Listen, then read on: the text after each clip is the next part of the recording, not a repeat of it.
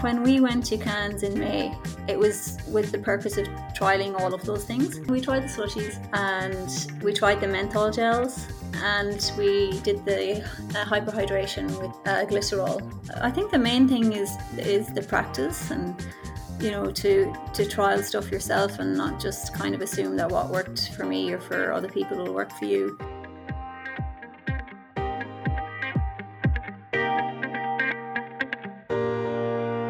Hello and welcome to the Long Munch, the nutrition podcast for runners, cyclists and triathletes. I'm Steph Gaskell. And I'm Alan McCubbin. We are both accredited sports dietitians based in Melbourne and combined have over 30 years experience working with runners, cyclists and triathletes to help them stay healthy and optimise their performance, from complete beginners through to professional and Olympic athletes. We're also both researchers in sports nutrition at Monash University, and we love translating the often complex science of sports nutrition into simple and practical strategies. Each week, we take a deep dive into the most common nutrition questions that runners, cyclists, and triathletes ask. This may be at training or when they're enjoying a coffee or a cup of tea, and hopefully some healthy nutrition after the session. And what we try and do is break it down, and we invite a guest expert in our part A, and often we'll have a part B, which will then invite an athlete or potentially a coach to add their perspective on that question.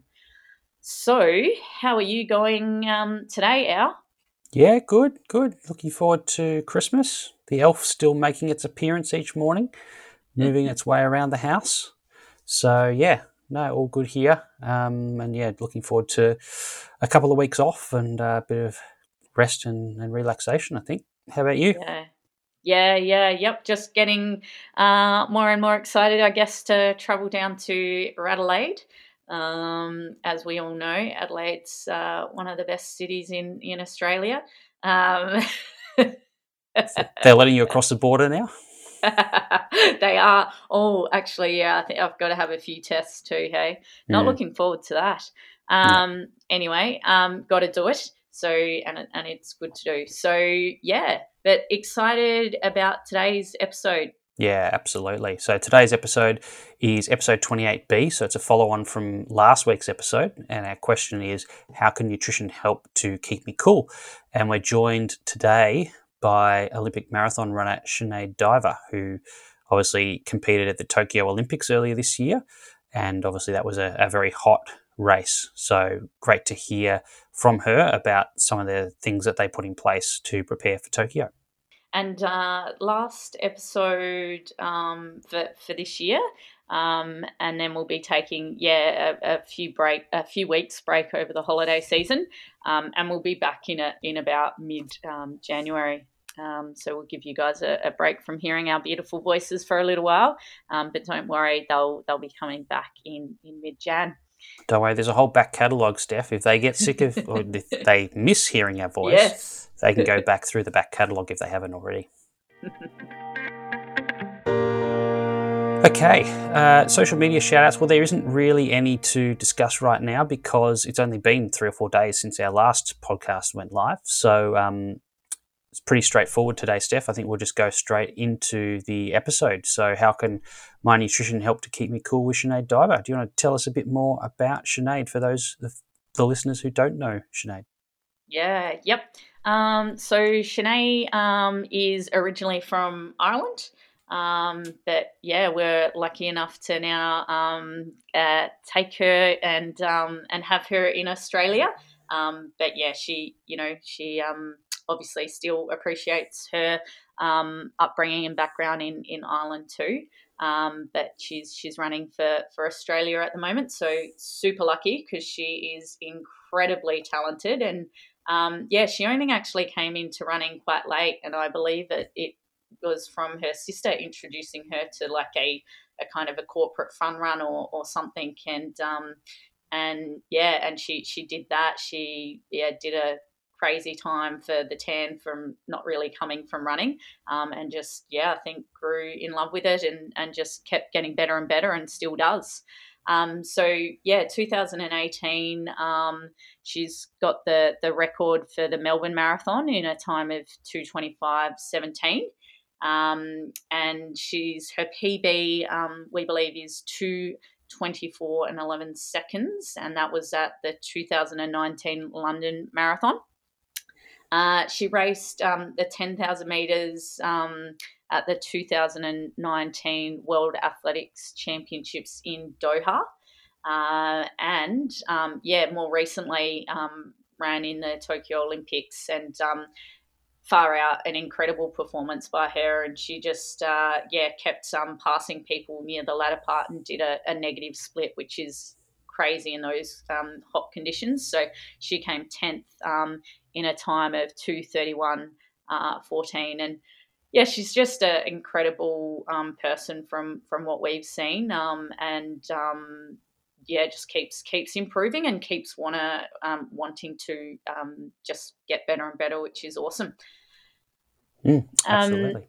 And just a reminder, we had episode 5B. We had with Jessica Stenson, or some people might know her as Trengove, and that was on how do I best cope with training and racing in the heat.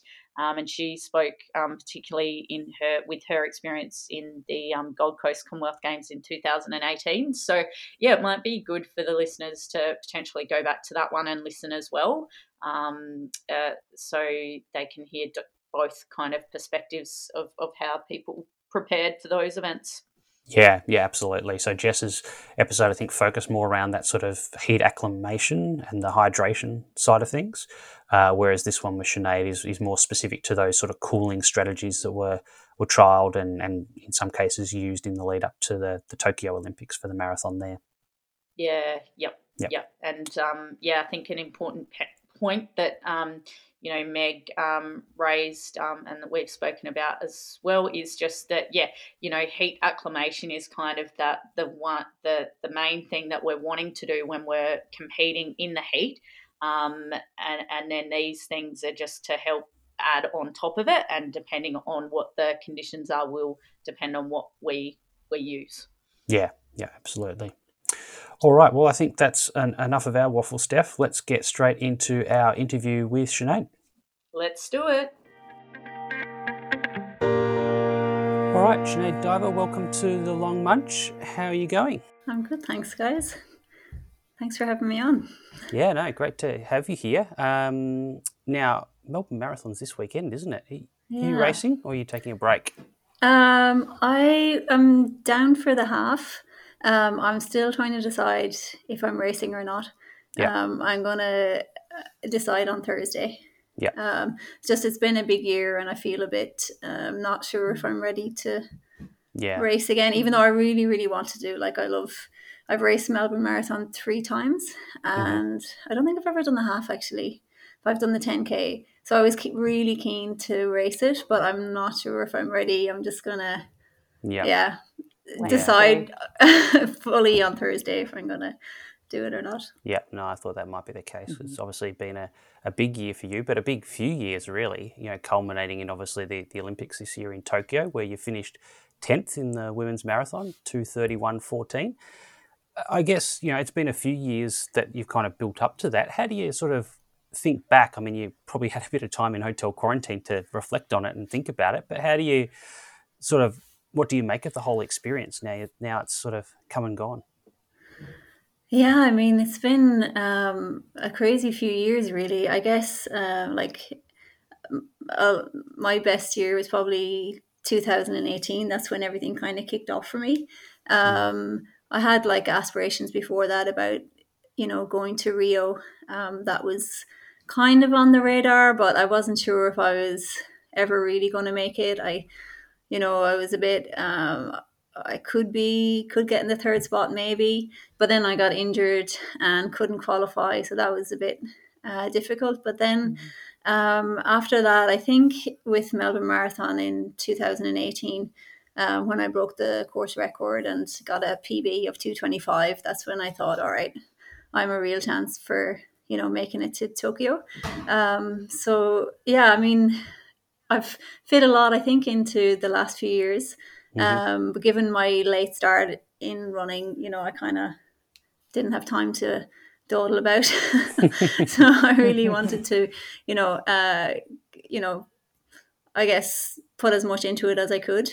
And it's funny, like when I think back on it, I did have time to reflect on it in hotel quarantine, but it's actually not the best location to reflect on things. I found quarantine this time really difficult after London, because I think it was my third time in hotel quarantine, and by day 2 I was like well and truly over it and really just wanted to get home, and I felt like I'd been away from home for so long. So I did a lot of admin stuff there, but not a lot of reflection, I think, until I came home after that.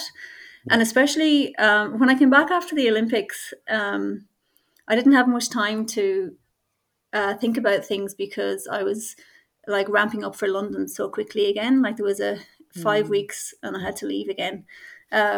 So really, we didn't celebrate the Olympics or anything till I came back after London. And yeah, that's really when I had a solid think back about everything that I've achieved. And it was important to, mark the event and stuff, because often you can just let these things pass you by and just move on to the next without really, appreciating like the effort that's gone into something, and when something goes well or if it doesn't, and, reflecting on it. So I've done a lot of that the last few weeks.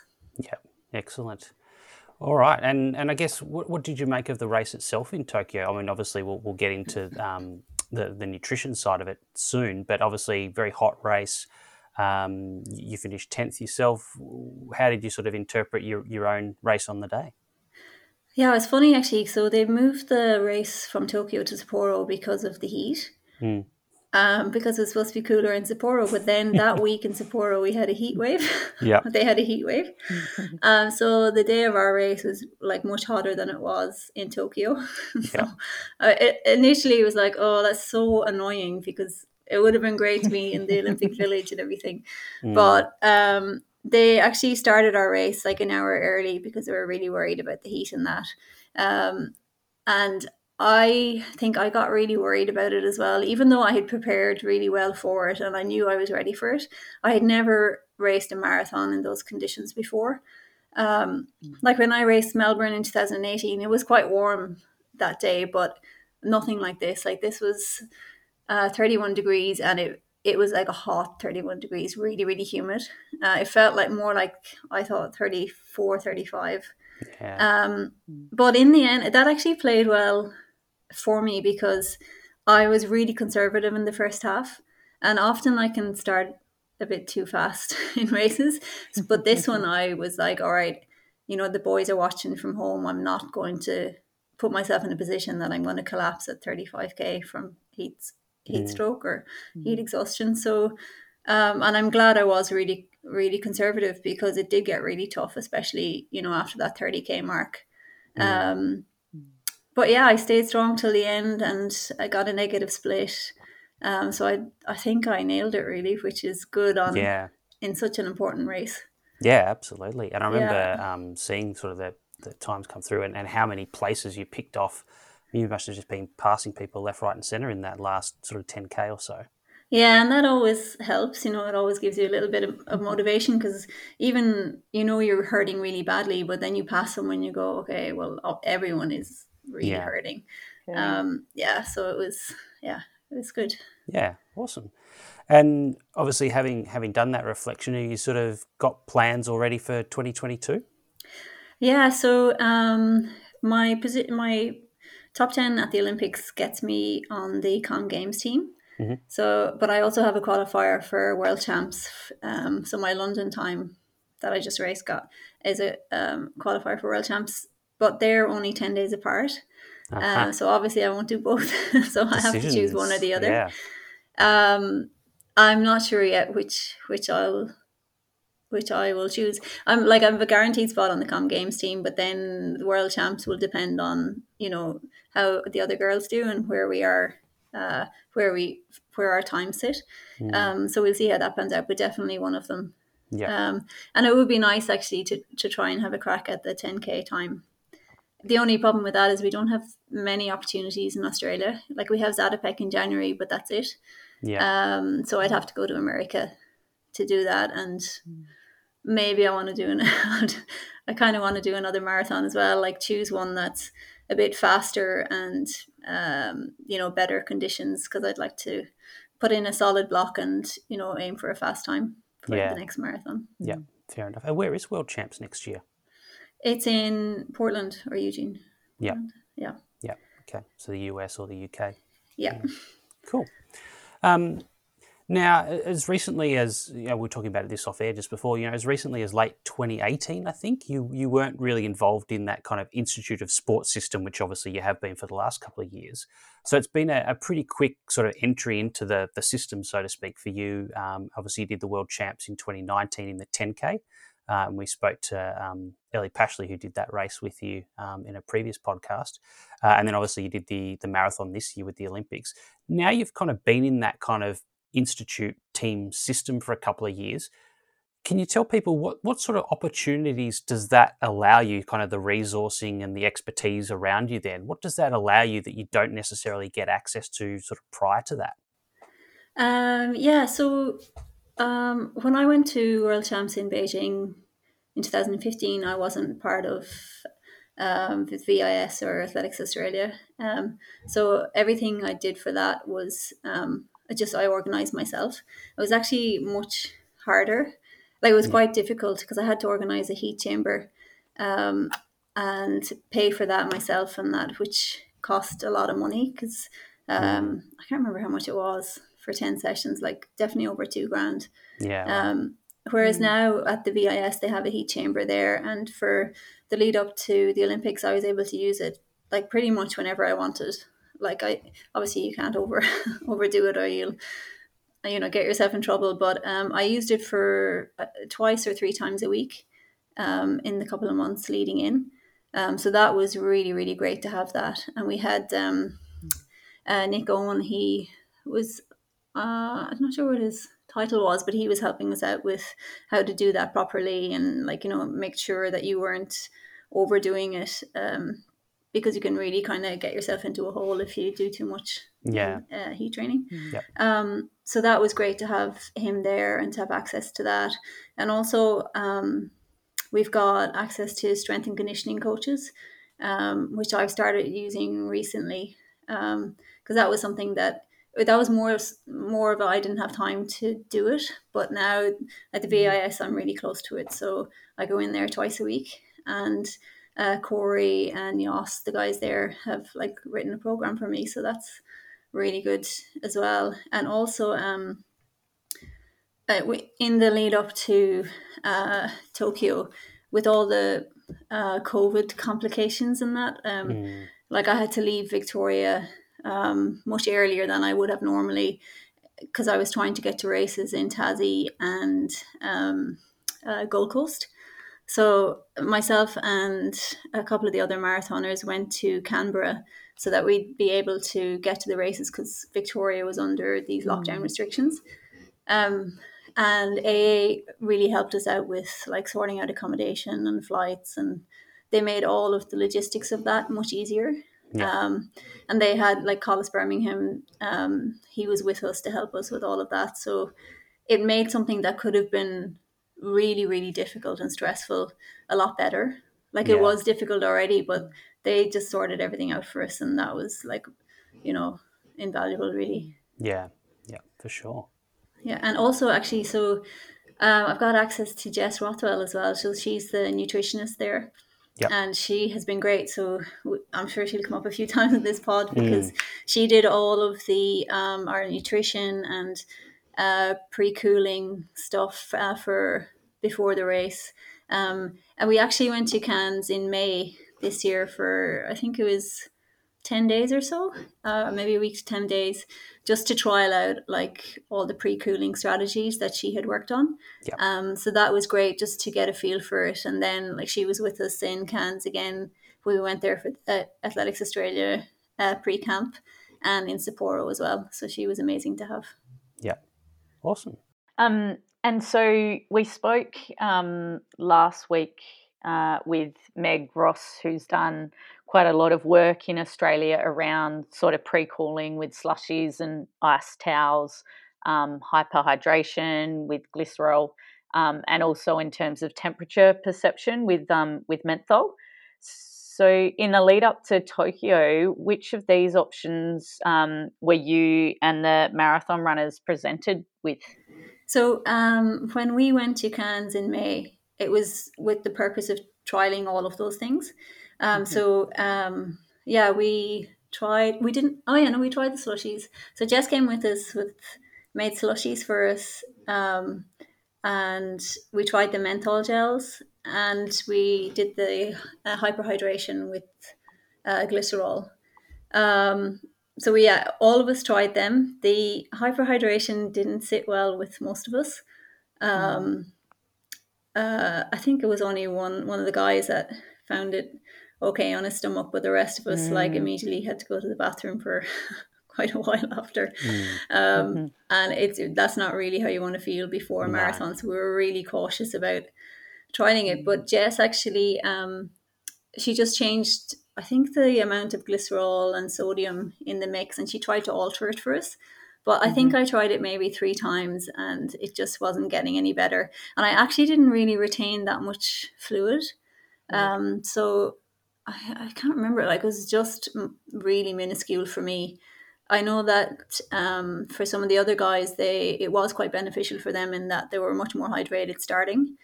But for me, it was like not worth it.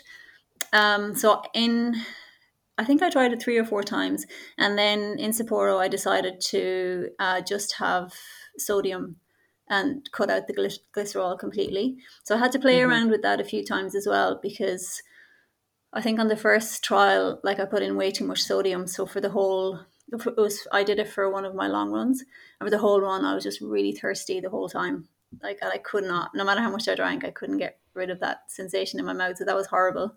So then I just kept reducing it until I found that, it was good, but my stomach was fine with just the sodium. Slushies I really liked. The only thing with the slushies though was that we were also doing the ice baths, and when you get out of an ice bath, you're shivering and freezing, and trying to get a slushie into you is really difficult. So I probably only had like half a glass of the slushie. So it is important to trial everything together that you're going to do before the race, because the slushie on its own is fine, is really nice and refreshing, but coupled with the ice bath, I found it difficult. What else do we do? Oh, the menthol gels. So we tried them. We got the gels weren't labeled, but they were of different strength of menthol, and we had to fill in a survey afterwards and say how long we felt a cooling sensation and if we liked them and everything. But I didn't really like the gels that much. I'm really not fussy, but particular about what I ingest, like the day of the race and before that. And I've had issues with other gels in the past, so now I just use Morton, the drink mix, and sometimes the gels, and that sits really well with me. So I was very cautious a bit wary about trying a different gel. And then the menthol sensation, I didn't really like for some reason. It's definitely minty and everything, but it didn't make me feel any cooler or anything. So I didn't use those for the race. Yeah. And so if we go back to, let's go to the hyperhydration aspect. So you sort of, you tried the glycerol and the sodium. The glycerol wasn't sitting so well, went to the sodium more so. How did that taste? Like, when you did glycerol and sodium, how was it? Because it's, as you mentioned, it's like really high in sodium. Yeah. We had to put cordial in it as well for flavor. So I didn't mind it so much, but on the, so you have to, however, we drank about roughly a litre-ish or so, and you drink it break it into 4 drinks that you drink one every 15 minutes or whatever. So you have to get through it within the hour. And the first couple I thought were fine, but then I really struggled to drink the last 2. Yeah, I didn't like it, but it wasn't that bad. Like, if had I gained a lot of benefit from it and was much more hydrated, I would have had no issues drinking it. It was fine, really. Yeah, it was Yeah. okay. Yeah. And with that, like, how long before did you have that hyperhydration drink? Was that like 1 hour before you were race starting, and then that you had it every 15 minutes? No, so 3 hours before, Okay. so that you'd be Yeah. finished, like, so, and then it would take an hour to drink Yep. all the fluid, Yep. so that you'd have 2 hours in between that before you started racing. Yeah. Yep. Yep. Yeah. And did you find that when you so you did that, you drank it, then were you having to go to the loo and pee it out? Like, did you pee some out, or? I did, but without Yeah. the glycerol, it was just like I just went once or twice and it was fine. Okay, But cool. But with glycerol, you sort of went more, and it was sort of upset the gut a bit. Yeah. It was more of a Yep. clear out.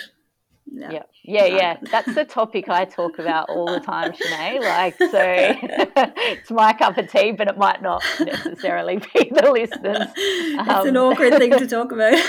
Yeah, sorry. Like, it's funny because we were all sitting together drinking them. This wasn't before the race. This is when we were trialing it.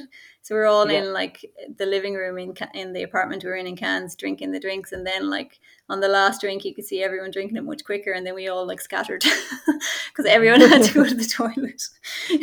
Hopefully there was enough toilets for each of you. Yeah, we all had our own one, thankfully. Yeah. Sorry, Alan, you're mentioning something about a slushie. Oh yeah, so I was saying with the hyperhydration, were you trialing this in together with the slushie, or as completely separate kind of trials? No, that was with the slushie as well. But the slushie, so we did the hyperhydration 3 hours before, and then a half an hour before our run started, we'd do the ice bath. Yep. And then I think we were in that for maybe 20 minutes, and then get out of that, put on the ice vest, and have a slushie. Mm-hmm. So they were all like just before. So if you were doing that before the race, it would be like just before, you get out onto the course. So because of the timing of those are different, they're two separate things. The slushie doesn't become part of the hyperhydration. Yep.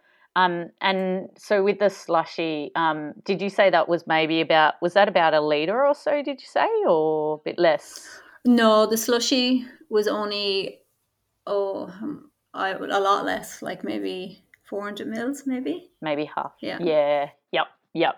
And did you find, so you didn't find that was so easy to get down because of the ice bath, but the cold vest, but if you didn't have that and you just had the slushie, you'd typically find that was okay. You didn't kind of get brain freeze or anything? Yeah, no, because I didn't have to drink it really fast. Like I just kind of drank it comfortably. It wasn't to like try and rush it down or anything. But so without being in the ice bath and with the ice vest, I would have had no issues with it. But because I was shivering and so cold, it was taking me ages to get it into me. And then we had to leave for our run. So I only had it like half of it, 200 mils maybe or something. So I'm just trying to think if I used that before Sapporo. I don't think I did. I don't think I did the slushie because I did the ice bath and the ice vest, and I had the hyperhydration minus the glycerol. So that I felt that was enough. Yeah. Enough. Yeah. And how did you find doing all that with then running? Yeah. Oh yeah. We also then we had like these ice like neck towels. And we tied them around our necks, but I found that really annoying. Like I chucked mine within, I'd say 20 seconds because it was just like bobbing up and down and just hitting my neck and my ears and stuff. So I just got rid of that. It's so hard to say how I found the hyperhydration because I don't have another race where I didn't do it to compare it to. Yeah. I did find that, so in the last 12K of the race or so, my stomach was really upset, but I don't know if that's because of I took on too much carbs during the race. And with the heat, I think it's important to adjust that and like reduce it much more. And then on top of the hyperhydration, like my stomach like was in bits really. So for the next one, I don't know if I would do hyperhydration, even though I did race well. So then I think I'd be afraid maybe not to do it in a hot marathon. It's really difficult, to know, only having done one, I guess. Yeah. When did you say you got when did your stomach feel upset? Did you say it was in the latter part? In around the last 12K, because I remember just grabbing drinks or gels, whatever, and kind of thinking, oh, I better get this into me because I don't want to hit the wall. But then I just couldn't get much more into me. So I don't think I had the last few, like maybe the last 3 like drinks, or I had a Coke as well. And that definitely, I didn't drink that, and threw away a couple of gels and stuff. When you first started running, Sinead, either in Tokyo or even when you're doing the tests up in Cairns, when you're sort of hyperhydrated, do you feel any different when you first start running, like because of the extra fluid on board in any way? Not really. I thought I'd feel nauseous in that because my stomach like didn't handle it at all, and then I felt quite nauseous after. But then once I started running, maybe because it was like 2 hours later, I felt fine again. Like it didn't last long or anything. Like I was totally fine again, and didn't feel full or anything like that. Yeah. Okay. Like I didn't feel uncomfortable. Yeah. That's good. Yeah, well, it's had, I guess, plenty of time to sort of go through your stomach empty and absorb it in. So, yeah, that makes sense. Yeah, and it sounds like, you had some good time to kind of practice it and refine it as well with Jess, leading up to it all. Yeah, like I definitely, that's not something I would trial like too close to the race. I if anyone was doing it, I would suggest like a few months out and to try it a few times just to see, and in different like on a long run and also on like a threshold, like a harder more race effort type run. I would try it a few times definitely. Yeah, and making sure you're considering what else you're doing so that it's all in combination kind of thing. And also making sure that it's actually of benefit to you.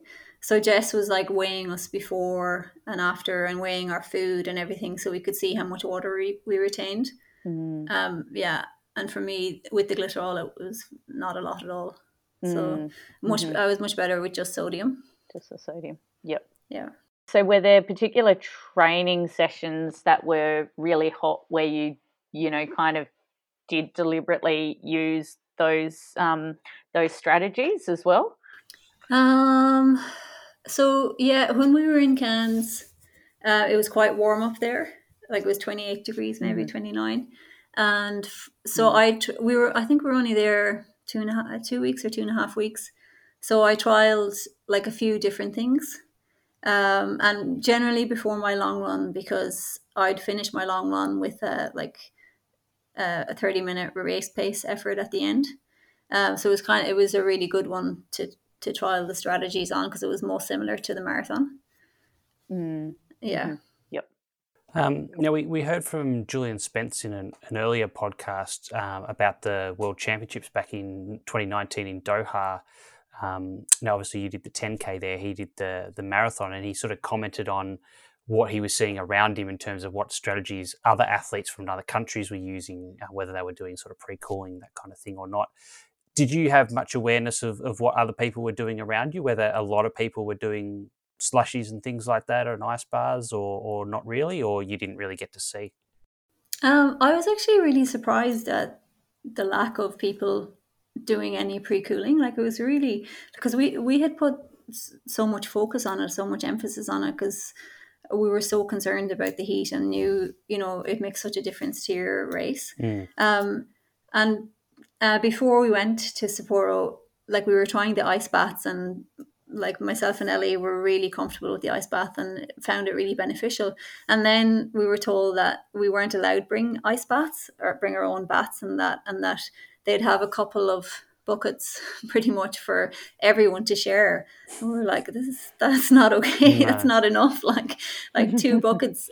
And actually when we got there, the buckets were tiny. You could barely fit one person in. So it would have been just standing there with your feet in some ice water, which would have been absolutely pointless. It's like a cartoon or something.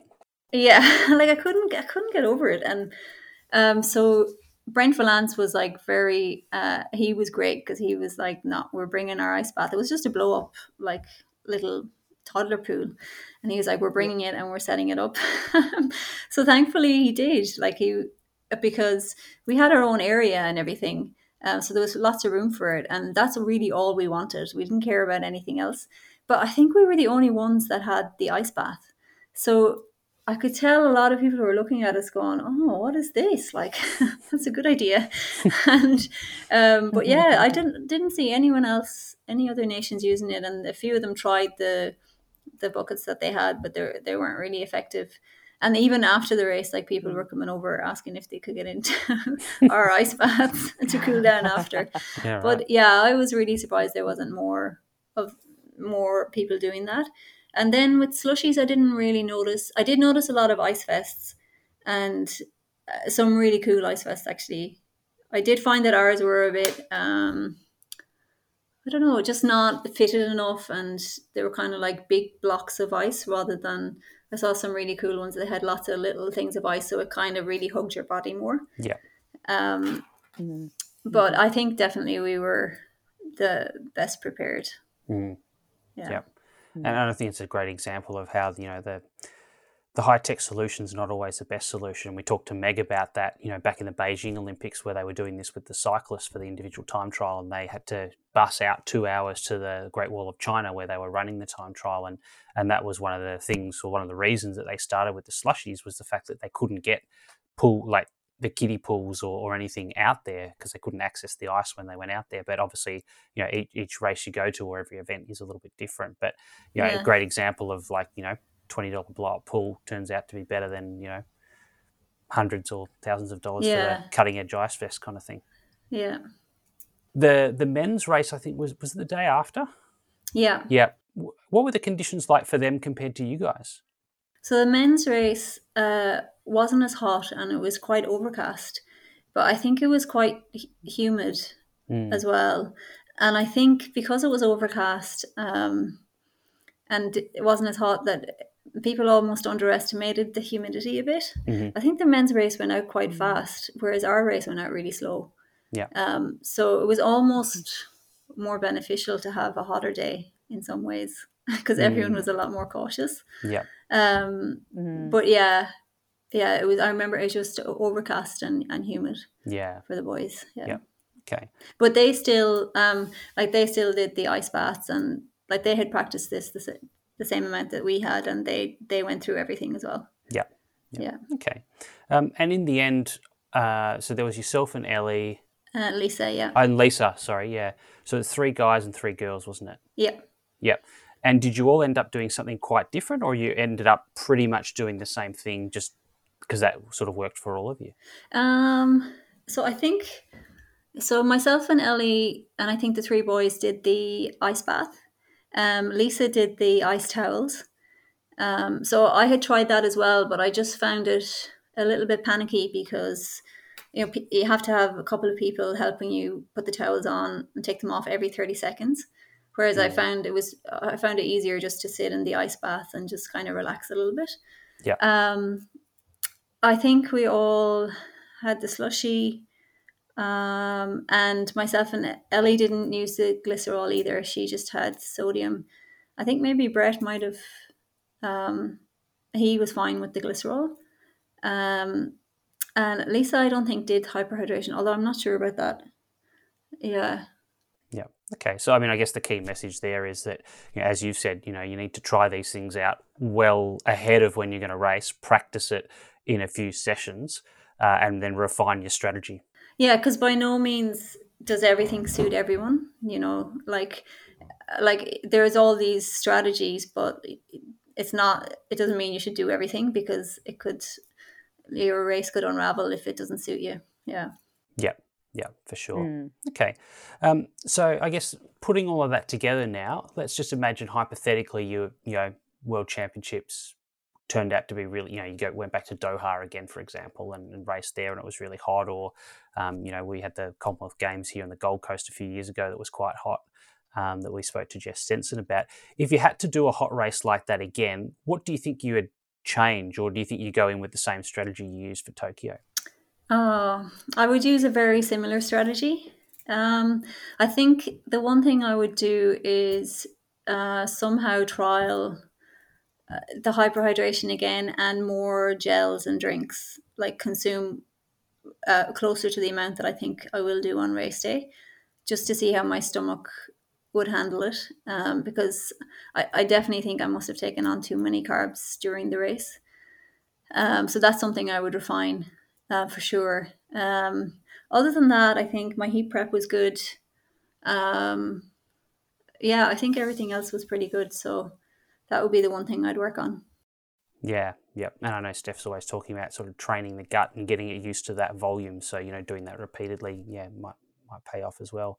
And is that a thing? Like, is your stomach, does it get more sensitive during heat? Yeah, it can. Yeah, definitely. Yeah, because less blood flow is going to your gut. So you can get sort of like more injury, and your gut is going through a more sort of stressful response. So the kind of the digestion and absorption isn't working as well. So things can kind of come through a bit more slowly. So definitely in terms of gastrointestinal symptoms, a higher incidence in the heat. Right. Okay. Yep. So something to definitely train and train in the heat. All right. And then the final one, any other advice or suggestions for athletes out there that are considering, using any of these strategies to help them, whether it's either in, really hard training sessions where they want the quality of that to be good and it's hot, or for competition as well? I think the main thing is the practice, and to trial stuff yourself and not just kind of assume that what worked for me or for other people will work for you. I think that's the most important thing, really. That's spot on. Yeah. All right. Well, we'll finish off now with our bonus round, Sinead, which is where we get to find out a little bit more about you besides running and slushies and ice fests and kiddie pools. So the first question, if you had to start again tomorrow and choose a completely different career path from what you've been down, what do you reckon you'd do? Oh gosh. I have thought about this because it's almost like, what do I want to be when I grow up? I still haven't decided. I work in IT and I have a career in running, so I actually really like both of them, and they both work pretty well together. But if I was to go back, I would definitely choose something that was highly paid because I would love to have, because I have lots of interests kind of outside work that I'd like to pursue. So I'd love a cruisy job that was high paid, but I don't know what that is. As long as it gives you the time to be able to pursue all those other things. I'd love to have time, to do, like I quite like research and learning about history, and I'd love to be more informed about politics and current affairs and stuff. So if I had time, I would love to get more into that. But and if I had a really cruisy job and stuff, maybe I could do that on the side. But something highly paid. Yeah, fair enough. Is there a particular race that you've always wanted to do, but the opportunity's never really come around, or it just the timing hasn't been right? Yeah, I want to race Berlin, because I've just heard so many good things about it, and it's a really fast course, and the weather is usually really good. So I just haven't had the opportunity. There's always been another race on around it, or I've been, signed up to a different one of the majors, because I did want to do London and New York, and I have done both of those. So I would love to do all of the majors, but I think Berlin in particular will be one I'd like to do. Yeah, cool. Favorite moment from the Olympics or Paralympics apart from your own event? Yeah, so it was funny. In Sapporo, we were trying to watch as much as we could, but on Japanese TV, they tended to only show if there was a Japanese person in it, or some of really strange events that I had no interest in, like wrestling or table tennis and stuff like that. But myself and Ellie had we were trying to actually connect to. We were sharing a room, so we were trying to connect to the Channel 7 stream because we really wanted the Aussie commentary as well. But that it worked a few nights and then it would break. But I loved watching any races with any Aussies or Irish in it. Like I really enjoyed watching those, and in particular, watching the guys that I train with, and like the guys and the girls that I train with, it's really special to see them.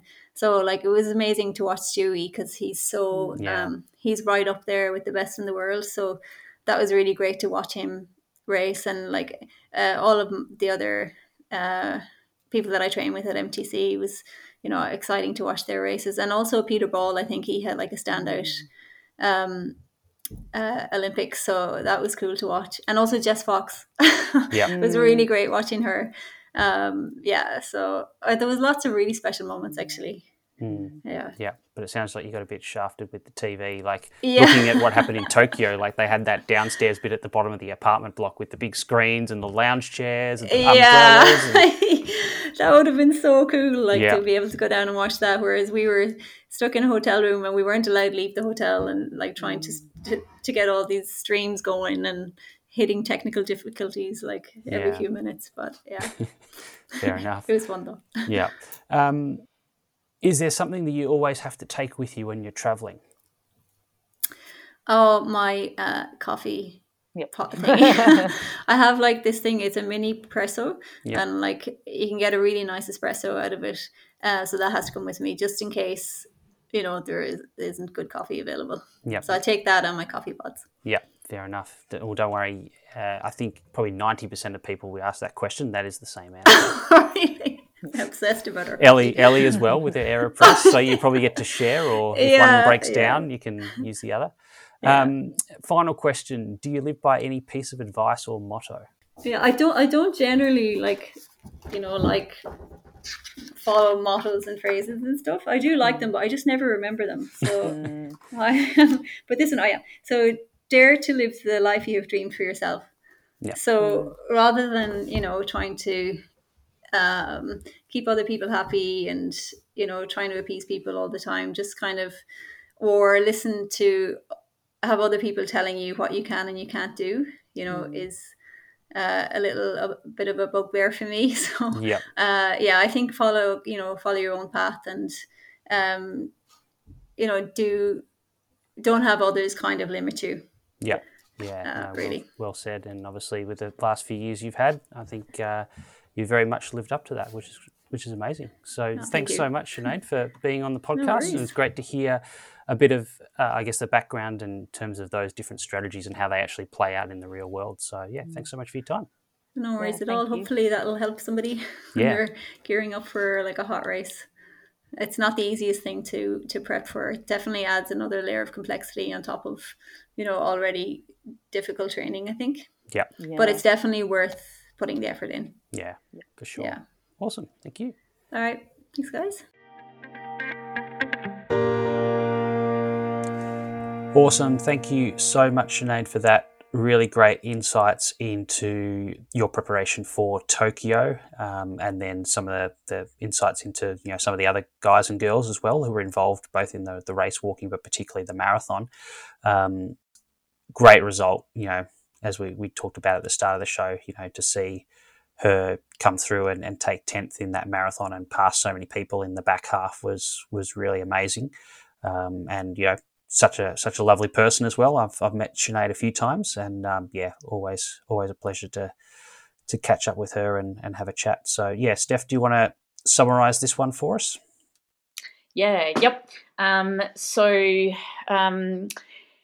Pre-cooling, when we spoke to Sinead about that, she found for herself that she used the slushies. As we mentioned with Meg, it's based off of our body mass.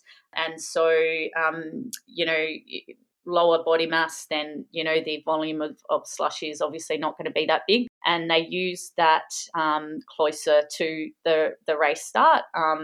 And that's just due to other factors in terms of the cooling routine. So where they use, cooling water immersion and those types of things. And That was a big thing that actually Sinead had said was, initially I think they were told when they were preparing to go over there that it wasn't going to be as easy to access the cooling baths, but the team saw how important that was. So they went to the extra effort to make sure that really happened, and that was a really huge benefit to them. And they found that post race as well, like people were trying to jump into the cooling bath, so that was quite funny. Just in terms of the hyperhydration strategy, when Sinead tried that, and she did try it with they tried it both with sodium and glycerol. She it didn't enjoy that too much. It kind of didn't sit all that well, and she found that she was really thirsty. And whether that was from too much of the sodium or glycerol, a bit hard to tell. And maybe that's something that she might go and refine for future events in the heat if she does want to try it again. And then you can get obviously some abdominal and gastrointestinal discomfort from this practice, and that can be common. So again, that's why you want to practice it. And also just it wasn't mentioned in the episode, but when we were chatting to Sinead a bit more after, she just spoke about like they did have to get up quite early for the event as well. And so, already getting up early and having breakfast and those types of things, and then having to like hyperhydrate in like the early hours of like 4 a.m., kind of just didn't kind of work for her. So just being mindful of how these things will fit into your routine, and potentially doing a trial of exactly what may happen. In terms of menthol, unfortunately for Sinead, it just wasn't something that she enjoyed the sensation of, or the taste, and she just didn't find that it was perhaps going to be all that beneficial for her at that particular time and point. And as we mentioned, there's a number of strategies, so you want to pick what's the most effective for you, and if you combine them, do they all work out well together? So, don't do what, Sinead did for herself, as we've just mentioned. You need to individualise the strategy for yourself, and also remember we're going to be different body mass, etc. Everyone can kind of handle the heat a bit differently too. It'll depend on what your acclimation sort of, period is as well. And then it depends on what are the conditions. Are you in really hot, dry, or hot, humid conditions? Because depending on that will also influence what you may test out. It was just super helpful to see what actually kind of happened for the guys over in Tokyo. And then, they did practice it, which was fantastic. They practiced it prior to Tokyo. They practiced it in Cairns, and then they refined it again over there. Really good insight, and thank you to Sinead for sharing that with us. Awesome. All right, well, that brings us to the end of this episode, but if you've got any questions that you'd like answered on the podcast, you can hit us up at The Long Munch on Facebook, Twitter, or Instagram. But other than that, this is our last episode for 2021. We are taking a few weeks off. We will be back in early to mid-January 2022, but we haven't quite finalised which topic we're going to do first. So we've got a few different ones we're looking at, but certainly we'll let you know via social media when that will be available and which topic we're going to bite off first, Steph. Yeah, yep. Cannot wait. 2022, here we come. Yep. Got some really exciting topics, I think, to look forward to, particularly in the first half of the year that we've got planned. Some really practical ones, and ones that I don't think get really, things that I think people always talk about and discuss but never really come to a conclusion on. So it'd be great to have a listen to some of those and get those recorded. We're really looking forward to those. Yeah, yep. Awesome. All right, well, Merry Christmas to everyone, Happy New Year, and we will see you in the new year 2022. Yep, see you then. See ya.